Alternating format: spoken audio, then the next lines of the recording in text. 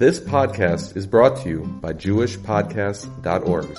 Start your very own podcast today at JewishPodcasts.org.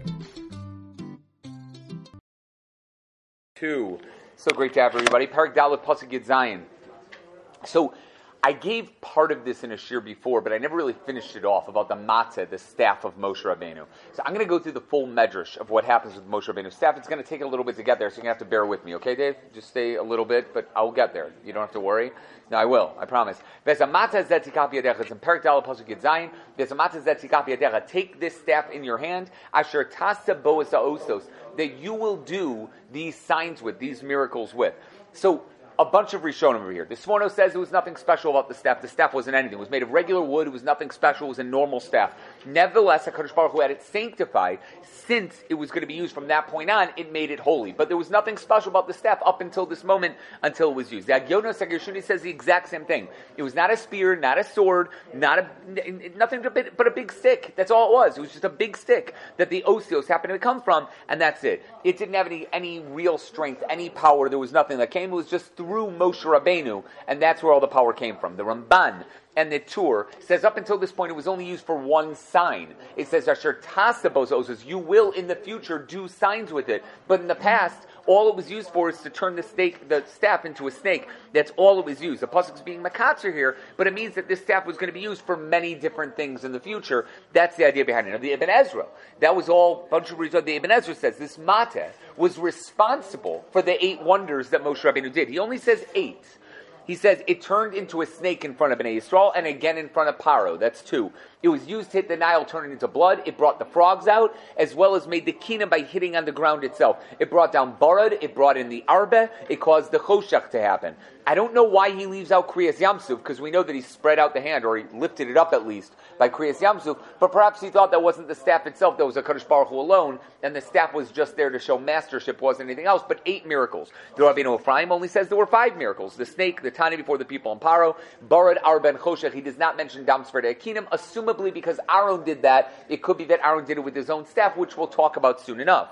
The Minchas Yudah, this Rabbi Yudah Fataya, one of the Talmidim of the Ben Ish Chai, one of the top Talmidim of the Ben Ish Chai, says it's possible that Aaron's and Moshe's staff to do these miracles, right, that this was the same one, and proves it from the wording of Perek Zayin Pasuk Tezvav and Yud Zayin Hey for Dam and Sfardea. So it could be that this was Moshe Rabbeinu's staff that Aaron used, and clearly the Ibn Ezra holds that way. Ibn Ezra says, if the Psukim tell us that Aaron took the staff and hit the water, hit the ground, to do Dam Sfardea and Kinim, and it's clear that Aaron used Moshe Rabbeinu's staff. And that might be the malchus between them. It's possible that's true. Maybe Moshe Rabbeinu used his own staff somewhere. We have no idea. We're not sure exactly what happened over here. But regardless, there's Minchas Yehuda right over here. And in Shmos Rabbah Chavav, it says, when the staff was used by Moshe Rabbeinu, it was called his staff. When it's used by Aaron, it was called Aaron's staff. And when it's used by HaKadosh Baruch Hu to hurt the people, it was the Matei Elokim.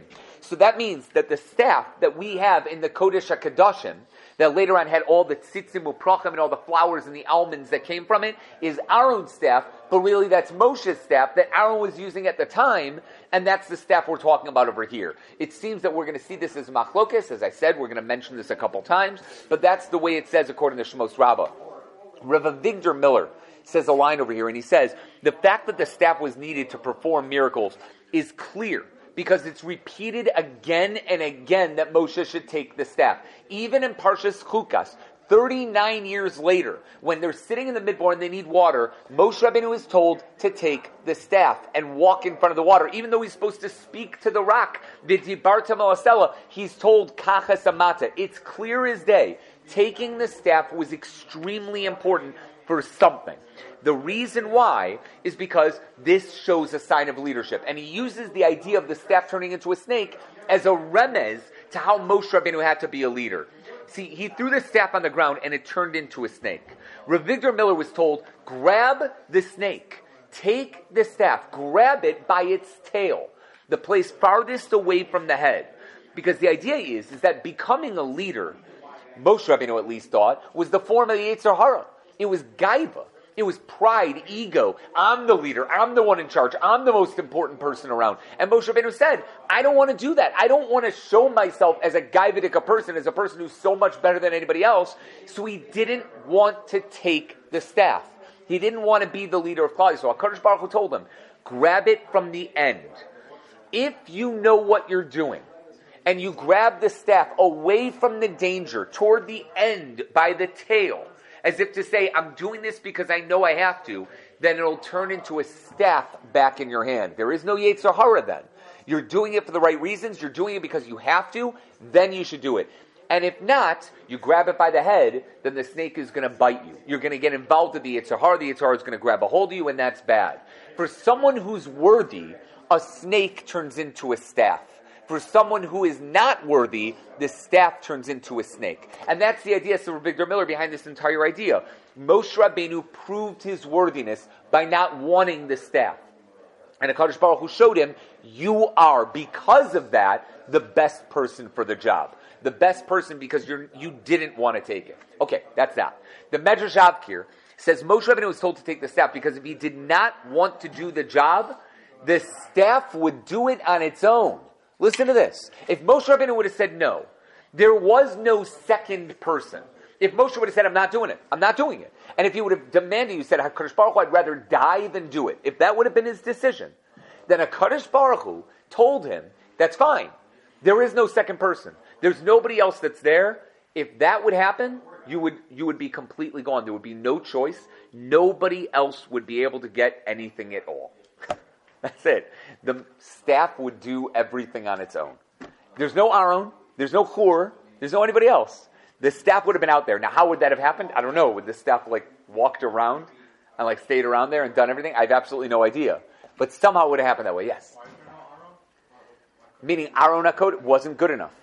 Aaron would not have been good enough for this. Why that wouldn't have been good enough, I have absolutely no idea. But Aaron would not have been good enough. The only thing that would have happened is, seemingly, this would have been it. It's a crazy line, but that's what would have happened over here. Now, the Oznayim LaTorah says there was a much simpler reason for them to require a staff. If a shliach comes out without anything in his hands, he says, there's nothing to believe in. People won't believe he's being sent at all. If Moshe Rabbeinu goes out and says, HaKadosh Baruch Hu just sent me to be able to save you, and he does these miracles without it whatsoever, people will not necessarily believe anything. When you have something to show them, like a staff, and you can say, look at what HaKadosh Baruch Hu did, people can look at a staff, says the Oznayim LaTorah, somehow that makes people believe more. I'm giving an example, but it's a simple one. The Aseret Dibros were obviously awesome. HaKadosh Baruch Hu said the 10 Commandments to the people. They needed luchos to verify that what they were hearing was something legit. They need something in their hands to show them that they have something, that they're actually holding on to something. They need something to prove that it happened. Without a staff, then it could be magic. With the staff, it seems like, oh no, there's a power to motion. Now, isn't that crazy? You think about witches and warlocks and all those things, and it seems like the staff is what does the magic, right? It's sort of that idea. But it's not. It's the opposite. The staff proves that the person is legitimate. It's not that the staff has any power at all. The staff is only wielded by the person who has it. Now, I looked this up, and I wanted to find out, where was the first mention of a magician's staff? Right? We're the first time that we have such mentions. It's crazy, because in the 4 things that I looked up online, none of them mentioned Moshe Rabbeinu and the staff in the Torah. None of them. Everything's from the Romans and from the Greeks from the 2nd century BCE till around 500, where they had this staff and this was it and whatever, and the witches always had something. Nobody mentions Moshe Rabbeinu. And I guess that's because even they understand that Moshe Rabbeinu's staff was nothing more than the power of Moshe himself. And maybe they didn't want to take a proof from the Torah itself, but it seems something super obvious that I would have said over here. And that's what the Oznayim LaTorah is saying. You need something just to prove who you are, but it doesn't mean anything without anything else. It doesn't have any power without anything else. That's what it seems over here. Okay, the Or HaChaim HaKadosh says the word hazeh, when it says Vesamata hazeh tikapi yadecha, means there's another staff that's going to be used in Mitzrayim. And that gets back to the machlokas that we set up above. Was there a second staff of Aaron? Did Moshe have a staff and Aaron have a staff? Or was it all the same staff? We said that Medrash Rabbah up above, that it sounds like it's the same staff. But was it a separate staff or not? So HaKadosh Baruch Hu was telling Moshe, keep this staff in your hands at all times so you show leadership, you show power, like we said before. And that was the chosen weapon that you would have. It would be biyadcha. It would be in your hands. He was required to bring it with him wherever he he went when everyone in front of Paro spoke to the people. It's possible, says the Orach Chaim HaKadosh, that the matzah was so heavy, as we'll see, it may have been the weight of 40 sa'ah.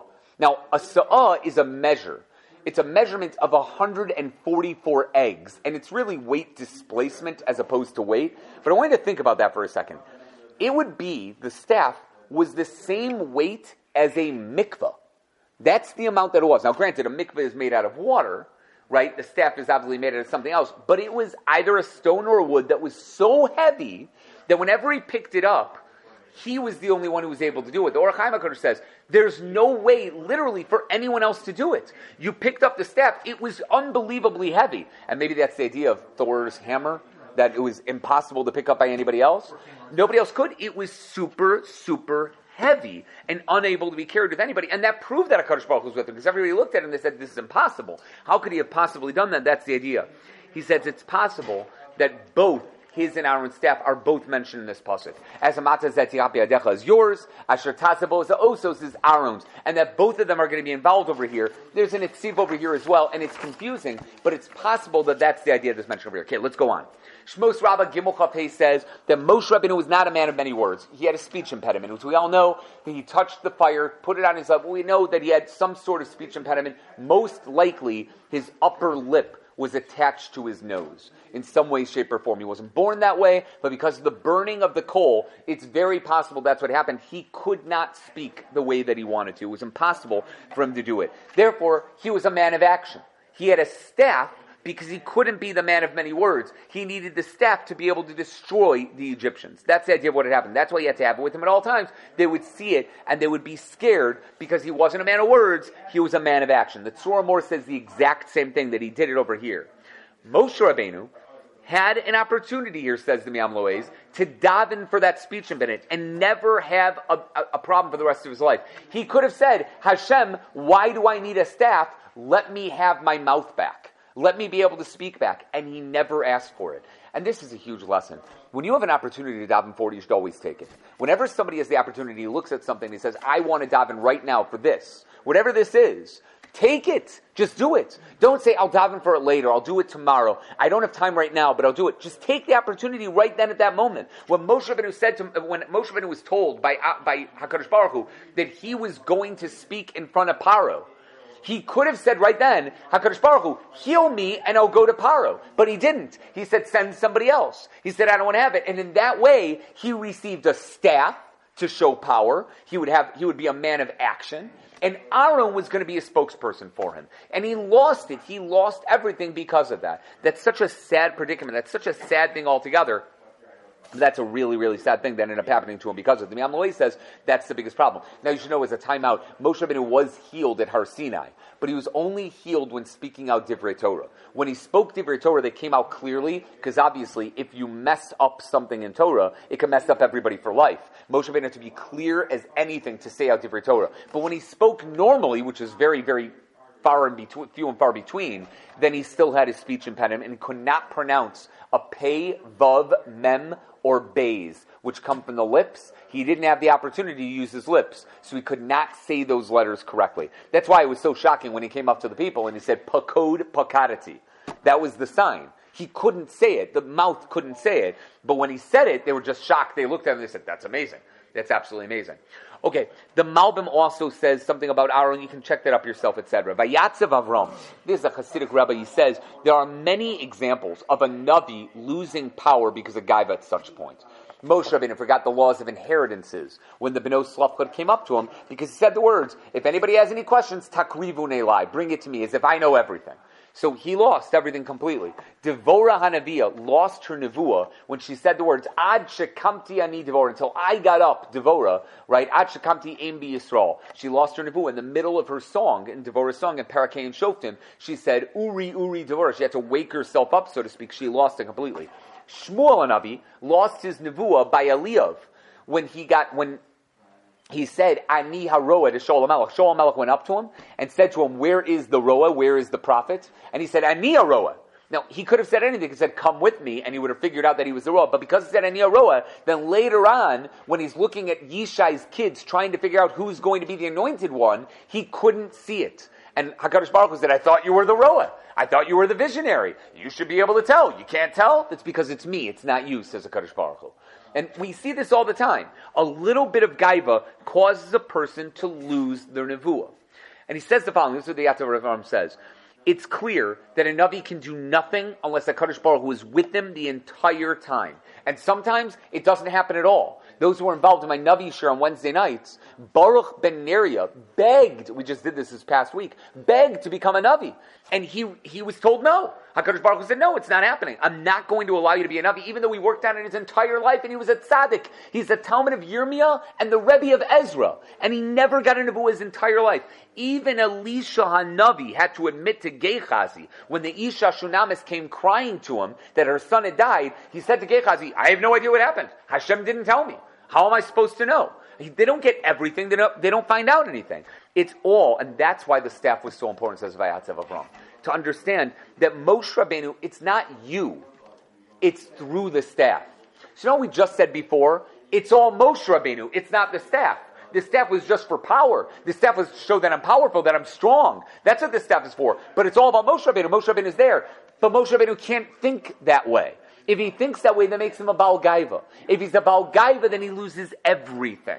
He loses everything. He cannot be the leader of Klal Yisrael. For that reason, it has to be that Moshe Rabbeinu was told, and he's a huge unav now, but he's going to think as time goes on, maybe he's more in charge, carry the staff with you at all times so you know there's me, that I exist, says Hashem, that I'm the one doing it, that you're only a Navi because I want you to be a Navi. And that's it. And that was the point of the staff over there. And that's a great idea. That's a great thing to be able to have. The Be'er Mayim Chaim says the exact same idea. Moshe Rabbeinu, you don't want to do this because you feel you cannot do this. You won't have to.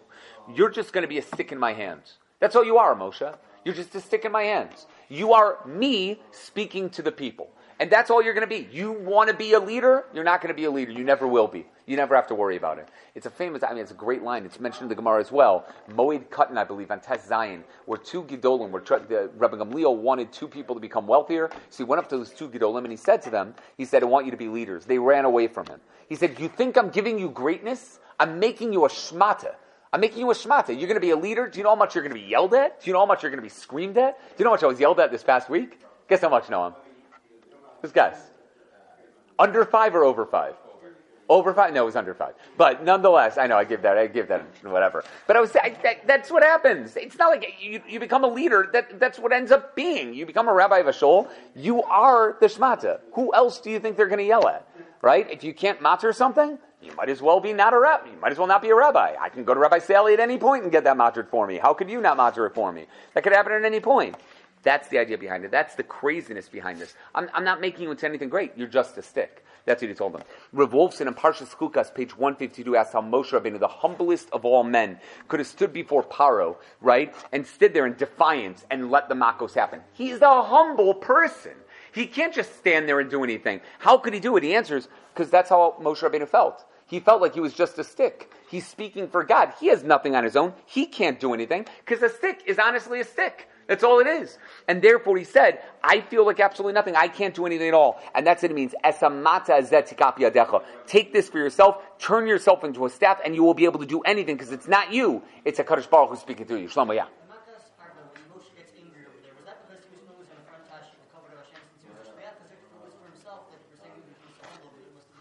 What do you mean got angry? Where do you see the words anger?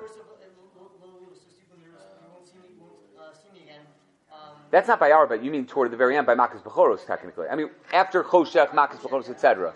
Right? So, Lo Sifin Lo Roses Panai, Yomra Ischal Panai. So there you have the Machlokes. Either Moshe Rabbeinu said it on his own and HaKadosh Baruch Hu therefore had to give him the Nevuah right there at that moment because he would never see Paro ever again. Or HaKadosh Baruch Hu gave him that Nevuah to say that this is the last time you will ever see Paro because Paro doesn't deserve it. We don't know. But what difference is it make? Even so, that wasn't anger for the sake of being angry. There was anger because he wants Bnei Yisrael to be let go already, seeing the destruction of the nation. I don't think that's a kasha on this. I don't think so. And that would be that. And that's that, everybody. But as we know, this was the problem of Moshe Rabbeinu. Because he only considered himself a staff, a stick, and that Hashem is in charge, he couldn't take his staff, he couldn't talk to the rock on his own. In Parshas Chukas, he's told, do not hit the rock. speak to the rock instead. There's a difference between the two. In Parshas Bishalach, he was told to hit the rock. In Parshas Chukas, he's told to speak to it. Hitting the rock is a lower form because it's not you doing it. It's the staff of God hitting the rock and making the water come forth. In Parshas Bishalach, that was easy because Moshe Rabbeinu could do that. It's not me. It's God. So it's not a problem. He takes the staff, hits the rock, makes the water come out. In Parshas Chukas, it's a lot more difficult. Hashem told him, do it yourself. Speak to the rock and make the water flow on your own. I don't want to see the staff over there. I want you to do it on your own. And if you can do it on your own, then you'll show that you're a leader of the people and you can bring them into Eretz Yisrael. And Moshe Rabbeinu said, for 39 years, I haven't considered myself a leader of Klal Yisrael. For 39 years, I've considered myself a stick. I can't speak to the rock. I can't do it on my own. It's all through HaKadosh Baruch Hu. He was such an unav that he couldn't deal with speaking to the rock. And that's why he hit it instead, says Rav Wolfson. Because he couldn't deal with speaking to the rock instead. He had to hit it. He had to show that it was Hashem doing it, not him. And to that, HaKadosh Baruch Hu said, you can't bring Bnei Yisrael into Eretz Yisrael. To bring Bnei Yisrael into Eretz Yisrael, you have to be a leader with a little bit of gaiva. And Moshe Rabbeinu had an inability to bring about that gaiva. He couldn't do it. So therefore, you can't be the leader anymore. You can be the leader in the desert. You can't be the leader in Eretz Yisrael. And that's why he was stopped. But that's also a praise of his, isn't it? It's funny. When we do Tfilas Geshem, we say by Moshe Rabbeinu that he hit the rock. And that's the praise of Moshe Rabbeinu. How is that a praise? He was killed for it. He was told to speak to it. He hit it instead. And we praise him that he hit the rock and the water flowed. How is that possible? So the answer is this. It's the greatest praise of Moshe Rabbeinu that he was the most humble person of all time. He was so humble, unbelievably humble, that he was able to say to himself, I'd rather hit the rock than speak to it to show that it's all God instead of me. And that humility was the greatest trait, the greatest meter that Moshe Rabbeinu had. And unfortunately, it didn't go through in a weird way. No, this is just Rav Wolfson. Rav Wolfson's shot behind it. And it makes sense. It's just another way of looking at it. That's 100% true. There's an Abarbanel here. I want everybody to kind of look at the Abarbanel themselves if they have a chance. The Abarbanel quotes a Christian philosopher. And he says, the lessons that you learn from hitting the rock. I'm not sure if that's okay or not. I'm just not sure. He gives 6 lessons. And I quoted them, but I'm not positive I want to do it out loud. Anyway, the Balaturim says there are 4 tagin on the hay of the word Hamateh. Normally, guys, tagin are like those little crowns, the little things that come up on top. There's like 4 crowns on the hay. Now, usually, there are only little letters on top of Shatnez gates. Shin, Ayin, Tes, Nun, Zayin, Gimel, Tzadi. Those letters have little crowns on them. Some have 1, some have 3, but they have something.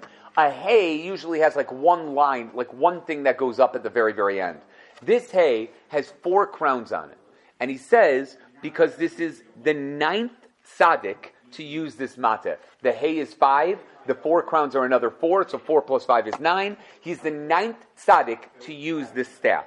He says, Adam, who took it out of Gan Eden, the staff out of Gan Eden, and used it to plant crops. Reb David Luria says, it was a branch from the Eitz HaChaim. He took a branch from the Eitz HaChaim and used it to plant crops that lasted for many, many years. That's what it was. I later found there's a Medrash in Nelam that says the same, but there was a lot more to it. Adam gave it to Chanoch, who then must have given it to Mesushelach to give to Noach, because Chanoch never saw Noach. But then Noach, Shem, Abraham, Yitzchak, Yaakov, who took it from his father when he was sent to Padan Aram to marry Rachel and Leah, and that's what he said when he said, Ki b'makli abarti es Yarden ezeh, I used my staff to cross the Jordan River. Chazal say he split the Jordan River in half and walked through, the same thing that the Matzah did later on. Yosef, who was given the staff after Yaakov came down to Mitzrayim, it may have been given to Yehuda first, but then taken away from him. That was the staff that he gave to Tamar as collateral. If anybody remembers, he gave Tamar 3 things. The psilcha, which may have been his tefillin / whatever tzitzis, the mateh, right, and the chosam, which was his signet ring, and he gave it over. It might have been that, but it was taken back, given over to Yosef Atzadik, and now Moshe Rabbeinu. Now, that would be 9 altogether. If you don't count Mr. Shalach and you don't count Yehuda, it would be 9 people altogether who had this staff, and therefore there's a 9, the hay and the 4 tagging on top of it. Shlomo, yeah, we can ask.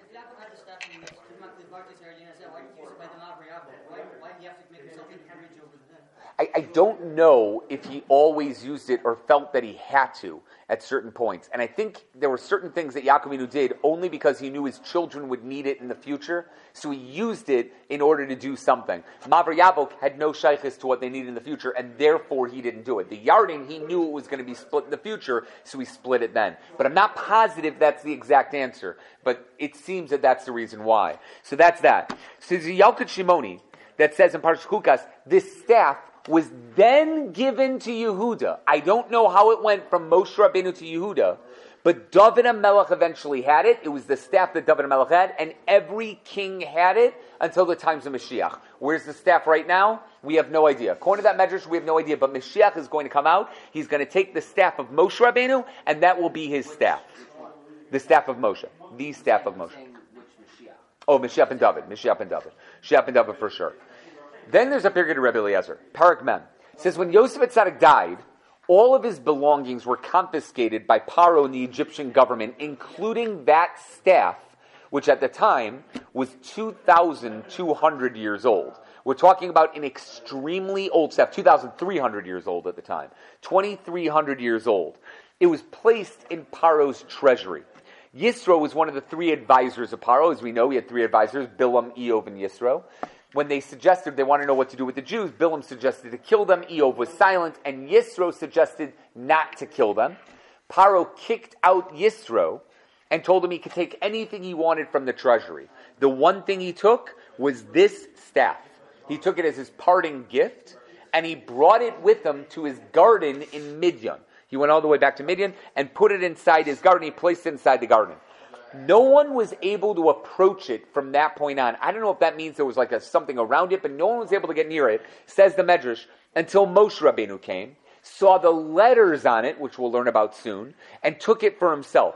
Yisro then said, this man will save the Jews out of Mitzrayim. He'll save them in the future, yeah. 40 saws, yeah.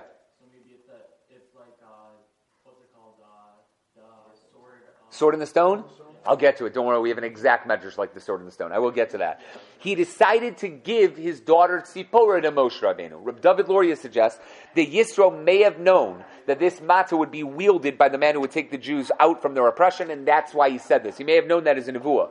The only question would be, why in the world did he take it so far away from Mitzrayim if he knew that the leader of the Jews would eventually have it to save them? Why would he bring it all the way to Midian, which is give or take around Saudi Arabia, and not leave it in Mitzrayim for the leader to eventually take it? It's a really weird thing to do. So I'm not sure about that whatsoever, and I have no clue why there would be. But either way, that's the end of that medrash. That's all from the Pirkei Rebbe Eliezer. Midrash Vayosha, which is mentioned in the Otzara Midrashim by Rav Eisenstein, he says Moshe Rabbeinu was 40 years old when he met Tzipora. That goes against a little bit of a medrash. There's another medrash that he was king of Cush for 40 years, so he would have met Tzipora when he was 60, not 40. But either way, Tzipora informed him that Yisro used to test all her potential suitors with a certain tree that he had in his garden. And he would the tree would immediately swallow up anybody who came near it. According to Baal Tosfos, a fire came out from this tree and consumed anyone who was not worthy. By the way, you see this in certain stories, like ancient stories, the Roman stories, where a fire comes out from something and defeats all the potential suitors. I think that's where it's from. Moshe asked where this tree came from. Where did the tree come from? And she said it was a makil that Hashem had created on Erev Shabbos during the first days of creation, that is brought down in Pirkei Avos Parakeh, gave it to Adam Rishon, then passed it down until it was placed in the treasury of Paro. Yisro stole it, did not take it as a parting gift. He stole it, stuck it in the ground behind his house. When he came back to get it, it sprouted flowers, it grew into an almond tree, and he left it there. All the suitors, he asked them to try to take it out of the ground. They all failed to do so. Moshe Rabbeinu then went to the garden, pulled it out, and brought it to his future father-in-law. Yitzhak was shocked. He said to himself, this must be the man that the Egyptian magicians and astrologers all said was going to help Bnei Yisrael. They were going to destroy the land, etc. And therefore I cannot let him live. Listen to what the Medrash says. He then threw Moshe Rabbeinu into a pit, into a jail. that was right near his house. He would have died had Zipporah not helped him and fed him over the next 7 years. She went there and took food out of her father's house every day and brought it to the pit. And Moshe Rabbeinu for 7 years was in this pit, in this jail, until finally she asked her father to release him. When he saw that Moshe Rabbeinu was still alive, not knowing how he stayed alive, he pulled him out, kissed him, and told him what the magician said about him and his staff, and what would be in his future, that he'd save the Jews from Mitzrayim. That's when he allowed Zipporah to marry him, and I'm sure the first couple meals were pretty awkward inside his house after that, right? But it's an unbelievable medrash. Absolutely. Yes, Eliezer? Is he carrying around a tree? No, I think it means like it was a small little tree that grew from it, or maybe it was like the original staff and the staff grew a tree around it. I don't know. But it would be awesome if it was a massive tree, right? Because that's not what you're picturing. Like he's holding around like an oak tree and like going around. That's not what anybody pictures. We're picturing like Gandalf, you know? He's not Gandalf. He's something totally different. It's amazing. It's absolutely amazing. I don't have an answer. But yeah, Mati. Did he just never want his daughter to get married? Yeah. They fail? Yeah. When they succeed, he kills them. Yeah, I'm telling you from experience. Yeah, 100%. I'm not saying that like my future son-in-law isn't awesome. I'm just saying because he might be listening to this year. I'm just saying like no, you never want your own. I mean, you love your daughter and nobody's good enough for her. So that's 100% true. Hopefully she listens to this. Right? That's that. But yeah, 100%. I mean, if I had a tree like that, I would 100% have used it. There's no question. Right? That's 100%. The Sefer Ayasher brings another medrash that Moshe was davening in Yisro's garden and he saw a sapphire staff. Again, up until now, we've been thinking it's wood.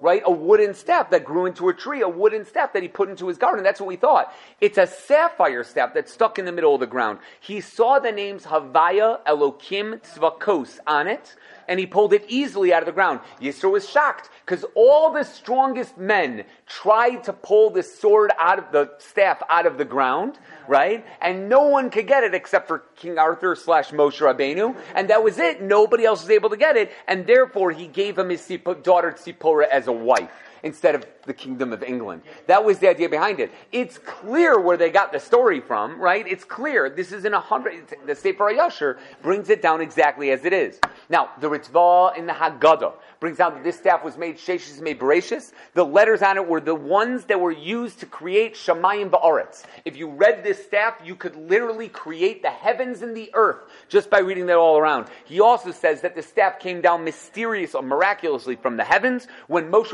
was at Har Sinai by the sneh. He didn't pull it out from the ground by Yisro. He was standing at the sneh, and a mateh appeared in his hands. All of a sudden, HaKadosh Baruch Hu said, Ma ze biyadcha, what's in your hands? And he said, mateh. He's like, whoa, that was so cool. Like, it appeared in his hands. He wasn't holding it. It was put inside his hands at that moment from HaKadosh Baruch Hu. That's that. So again, in Parakeh and Pirkei Avos, it says that it was created Bein HaShmashos Erev Shabbos. Rav Schwab he's the one that says it appeared right there in his hands right there. Rashi in Pirkei Avos says the mateh of Moshe Rabbeinu had the Shema Mefurish on it. Now, we have 3 opinions so far. Elokim, Yud Kei Vav Kei, Elokim Tzvakos is one opinion. Second opinion is all the letters used to create the world. Third opinion is the Shem HaMefurish. He does not explain what he means by the Shem HaMefurish.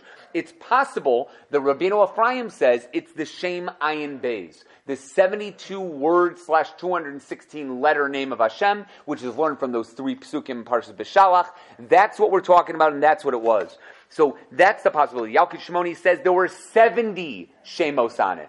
I don't know what that means, but there is a Bala Turim in Parshas Baloscha that brings down 70 names of Hashem. One of them, by the way, is Tzvi. So take what you want from that. The Ritzvah we mentioned above says that it was the Shemos necessary to create the entire world, as we said. The Balei Tosfos then say that this staff was made of pure sapphire. It weighed 40 suz, the same amount as each stone that Bnei Yisrael pulled out from underneath the Kohanim in the Jordan River and then set up at Gilgal, which was a huge thing. Moshe Rabbeinu was told even though it was super heavy, he would be able to carry wherever he went, like we said up above. And the Maral Diskin points out that a normal donkey can hold on its back a lesech, which is 15 suz. So this is something that was so heavy, it would take almost 3 donkeys to carry. 3 of them to be able to carry it out, and yet he was able to do it by himself, obviously through a miracle. And that's that. So the Bala Turim says Ve'esa Mateh is the gematria of 466, which is the same gematria of Sanferinon. but it is off by 10, and I'm not sure exactly why it's off by 10. So if you ask me why is it off by 10, I'm going to tell you, I'm going to shake, I don't know. I don't have an answer for it. Yaakov Rabbeinu Bishal says machlokes between Rabbi Yeshua and Rabbi Yehuda, whether it was made of wood or it was made of sapphire, and it's based on this. Now, I've got more. The Shach says in other midrashim that the 10 makos were engraved on it with the letters Ditzach Adash Biachav. Those 10 letters were put on top of it itself. Now the gematria of Ditzach Adash Biachav is 501, which is the gematria of Asher, and that's why it says Asher Tasa Boasa Osos. Those are the osios on the staff. Asher. 501 was the gematria of those altogether. The Arizal says this hints to Paro's words before. Mi Hashem Asher Eshma Bakolo. Who is Hashem that I should listen to his voice? The Asher, the Mate is going to come in. That's the Asher of the Makos, the 501 Makos that are right there. The Vilna Gaon says that might be the Machlokes between Rabbanan and Rabbi Yehuda and the Agada. You ever wondered? Right? We say Dam, Svardeya, Kinim, Arov, Dever, Shchim, Barad, Arbe, Choshech, Makas, Bechoros. And then we say Rabbi Yehuda. Oh, Rabbi Yehuda, Rabbi Elois, one of the Talmidim of Rabbi Akiva. He gives a simon to remember it. Titzach Adash Biachav. Now, dude, anybody can do Rashi Tevis. You know, I could also do like Biffle for like blood, frogs, and lice. You know what I'm saying? Like, I can do that. What do we do? Le whip for lice, wild animals, and pestilence. You know, like, I could do that if I really wanted to. What is the big deal about giving Rashi Tevis and putting it out there? Like, the Chiddush of Rabbi Yehuda is the Tzach Adash Biachav. What is it? It could be, the Gra says, that they're arguing about what was written on the staff.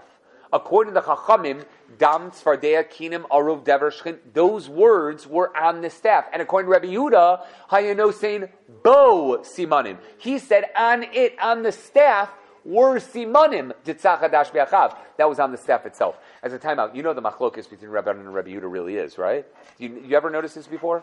Ditzach Adash Biachav. What's the last one? What's the last word? Ditzach Adash Biachav, right? With the bays. What did the Rabbanan say? Dam Tzardei Akinam Arov Dever Shchin Bar Marbe Choshech. Oh no, it's not. Makas Bechoros.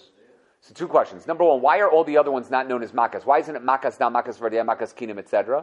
It's only Makas Bechoros. Number 2, why is it that Rabbi Yehuda, if it is Makas Bechoros, and it's so important that the Makas has to be there by the Rabbanan, why does Rabbi Yehuda not quote it? It should be Be'acham, not Be'achav. And the answer is there was a machlokes what happened during Makas Bechoros. Everybody agrees the Bechoros died at midnight. That nobody argues with. But there's a machlokes if there was a civil war in Mitzrayim the day before. When Moshe Rabbeinu came out and said, all your firstborn are going to die, the firstborn came up to Paro and was like, let them go. We're done. We're good. We're totally in agreement. Send out all of Bnei Yisrael. We're totally okay. And Paro's like, no, take it like a man. You guys can take this, okay? Don't worry, everything's going to be okay. And they're like, no, we're going to die, and we don't want to die. Send them out. Paro's like, no, I'm not sending them out. So there was a civil war. The Bechoros fought against their parents, and 600,000 Egyptians died. According to the Rabbanan, that war was part of the Makkah. There was Makas Bechoros, the Makkah of the Bechoros, and the Bechoros dying. There's Makas and Bechoros.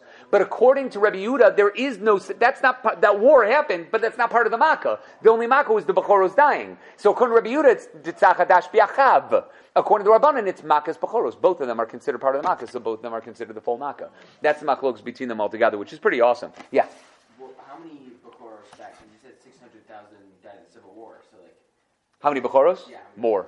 Because not only that, dogs dragged out the bodies from the Bechoros that were already buried and took them out, killed them again. Like the Bechoros came back to life, they walked in front of their houses, they're like, Mommy, Daddy! And the parents were like, oh, son! And then they died right there in front of their parents again, and then the dogs dragged out their bodies and ate the bones. Yeah, it's awesome and funny at the same time. If you're macabre like that, yeah, macabre, that's pretty sick. That's like the sign of a serial killer. So, by the way, so the Chassam Sofer says something even awesomer. He says, isn't it kind of obvious what all the Makos were? If Moshe Rabbeinu had a cheat sheet, you know, like all these quarterbacks, they have that little thing on their arm that tells you what play they're supposed to call, whatever it is, you know? Like if he had a cheat sheet on the matzah itself, and it said, Dam Tzvardeya Kinam Arov Dever, it can't be that hard. Like Kadosh Baruch Hu told him, like the next makkah is, Moshe's like, wait, got this. Tzvardeya, I got it. I'm good. I know it. Like, wouldn't that have been super easy to figure out exactly what it was going to be? Why was that a hard thing? And why did HaKadosh Baruch Hu even have to say anything? He knew exactly what the next makkah was going to be. So why would he have to have anything at all? Now, there is one makkah that we're not sure about. Arbe. we have no idea what's up with Arba. Arba was a strange one because HaKadosh Baruch Hu never told him what makkah to be there. There's machlokes if HaKadosh Baruch Hu said something beforehand, or Moshe Rabbeinu sort of made it up on his own. It was like his own personal makkah that he came. And it is funny because Arba is the most natural out of all of those makkos. So is that something that Moshe Rabbeinu came up with on his own? If it was on the staff, it would be right there. Says the Chassam Sofer, no. The 501, the Gematria 501, the letters of Dam Tzfardei Akina Marov Dever, says the Chassam Sofer, are actually tserufe osios. They're letters that if you join them together in another way, they are names of HaKadosh Baruch Hu. Do you remember how we said before that there was the Shema Mefurish that was written on the staff? The 72 letter, or the 172 word, 216 letter name, something was on that staff itself? According to the Chassam Sofer, it was the letters of the Makos that were in a different order. And in that order, it was the actual Shem HaMefurish that Hashem used to create the world, like the Ritva said. And if you knew how to do it, you could create the world using these letters. And if you rearrange them in a different way, you can make the Makos happen. So it wasn't a cheat sheet. It didn't say Dalid, Mem, Tzadi, Pei, Reish, Dalid, Ayin. It was all a mix-up, a jumble of all the letters in different places. And only when he came up with the Makos did Moshe Rabbeinu recognize that those letters formed the Makos. And he realized what they were supposed to do. That's how the Chassam Sofer says it. The Marel Diskin says that when he used the staff to make the Makos happen, the letters popped out and lit up in front of him so he could see what letters of the makkah it was about to be. So HaKadosh Baruch Hu told him, Dam, and the Dalid and the Mem popped out off the staff and lit up in front of him, like the Urim V'Tumim almost, so that he could see what letters they were and they were going to be there. So what happened to it? What happened to that staff? Yeah, Barbanel says in Parashat V'Shalach, because the staff was a clay kodesh, a clay aloki, he says, even Yoshua was not allowed to use it. We don't know what happened to it, says the Barbanel, unlike the staff of Aaron, which was put in the Kodesh HaKadoshim, if it was separate, and that had the Shkedim Prachim, and that was hidden with the Aaron Kodesh by Yoshia in the times of the first Beis Mikdash, we have to assume, he says, that Moshe brought it with him to Har HaVarim when he died, and brought it with him into the cave. Right? That's what must have happened. This staff, therefore, was never used by any other person. I quoted up above that it was used by every king of Yehuda and brought by Mashiach. I don't know how that would have been or where that comes from. The Otzer Plos, the Torah says he heard from the Munkacher Rebbe that the daughter of the Yehudi HaKadosh of Pshischa, the wife of Rav Moshe of Lulav, was having terrible nightmares and nothing was helping her. Her mother begged her husband to do something and he handed her his staff, telling her she had nothing to worry about. She never had nightmares again. She never returned the staff and brought it with her to Eretz Yisrael when she moved to Eretz Yisrael. When she was dying, she told her family to bury it with her. That's what she understood, that it should be buried with her based on something cryptic that her father had said, and they did so. They had to break it in half in order to fit it inside her aron. She was a very short woman, and her father was the Lava Rebbe, the Yehudi HaKadosh was a very tall man. So they split it in half, put it inside the aron, and put one half of the staff in each hand. Normally, when a person passes away, right, it's interesting, usually you're supposed to have your hands straight so that you're not holding anything. I don't know what it means that they put it in each hand, but it says straight out that they had, from the Munkacher Rebbe, that they had it in both hands and they were both there. There's an amazing B'nai about this in Gittin, Daf Samach Zayin, about the staff of Shlomo Melech, but it's not for right now. But suffice it to say, there's something about these staffs that are there. And eventually I will go further into it as to how this applies to even us nowadays, and how it applied even by the times of the Ben Ish Chai and Rav Yehuda Fataya. But it's for another time. We'll stop with that, guys.